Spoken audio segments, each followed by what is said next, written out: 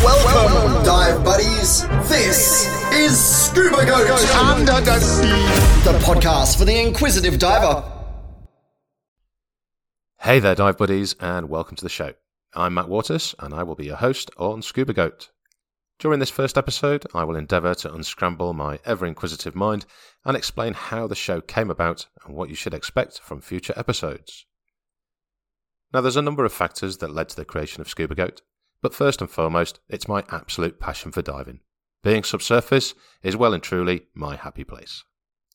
Secondly, if I'm not briefly drooling over scuba pictures and videos found on various social media channels, then I'm editing my own photos from recent dives and getting excited about the next dive. But when will it be? With who? And where? Now, I lead dive expeditions all over the world. Thailand, Papua New Guinea, South Africa, Galapagos, Komodo, Rajrampat. Or I did until 2020 kicked in and halted all nomadic life on Earth. Well, it's at this point I would like to highlight that I founded a scuba booking agency a few years ago, and I have done my utmost to visit as many of the operators as possible to gain a feel for the location and what is on offer. I'll circle back to this in a moment. Now, I tend to be pretty positive about most things in life, and even though lockdown and travel bans suck, especially when you're a travel agent, there has to be something positive to be gained. Eureka! I can restructure our website and tag on the whistles and bells to make it a super cool website for when travel starts again. Well, the website's almost complete, and we're still no closer to the next adventure.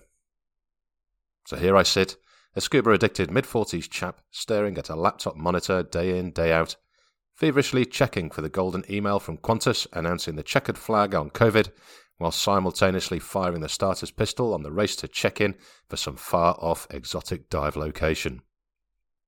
As I mentioned earlier, I'm a rather inquisitive chap, and not very patient when it comes to sitting and reading. But if you tell me something, and I'm slightly interested, then you have my undivided attention. Unbeknownst to him, Joe Rogan is my new best friend. He's had my attention almost daily for at least the last 4 months now. And so, with several weeks of cabin fever under my belt, and my new ear buddy Joe chirping away, a smidge of clarity shone through. He's a comedian talking to another comedian about comedy. How easy is that? Now, I'm not saying comedy is easy, far from it, and I'm definitely not a comedian myself.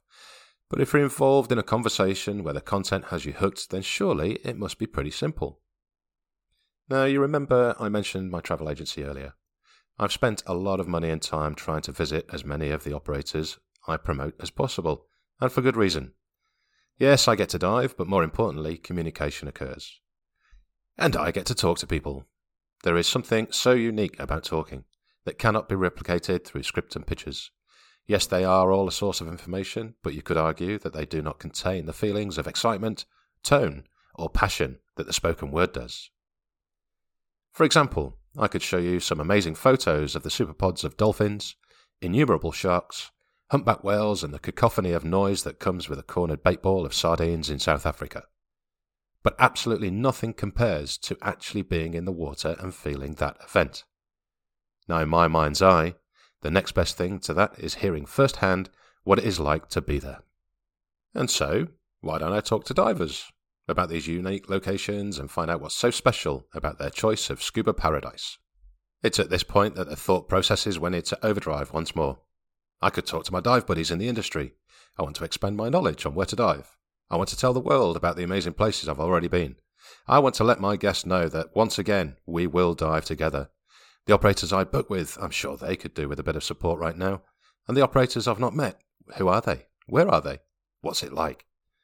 The charity organisations that slave away tirelessly in pursuit of success could do with a bit of support too, I'm sure.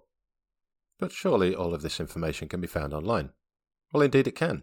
But as I reach for the headphones and start the next Joe episode, I can confidently confirm that the excitement that once came with a phone notification has given way to the disappointment of knowing that it's not a future guest wanting to talk about their desire of their next scuba adventure. Merely another pointless notification from social media tortuously reminding me of last year's Galapagos trip. Maybe I'm just getting older. Wiser? Impatient with the ever-increasing infection rate of desire to obtain a blue thumb, a red heart, or a sideways smiley emoji. Either way, I miss talking.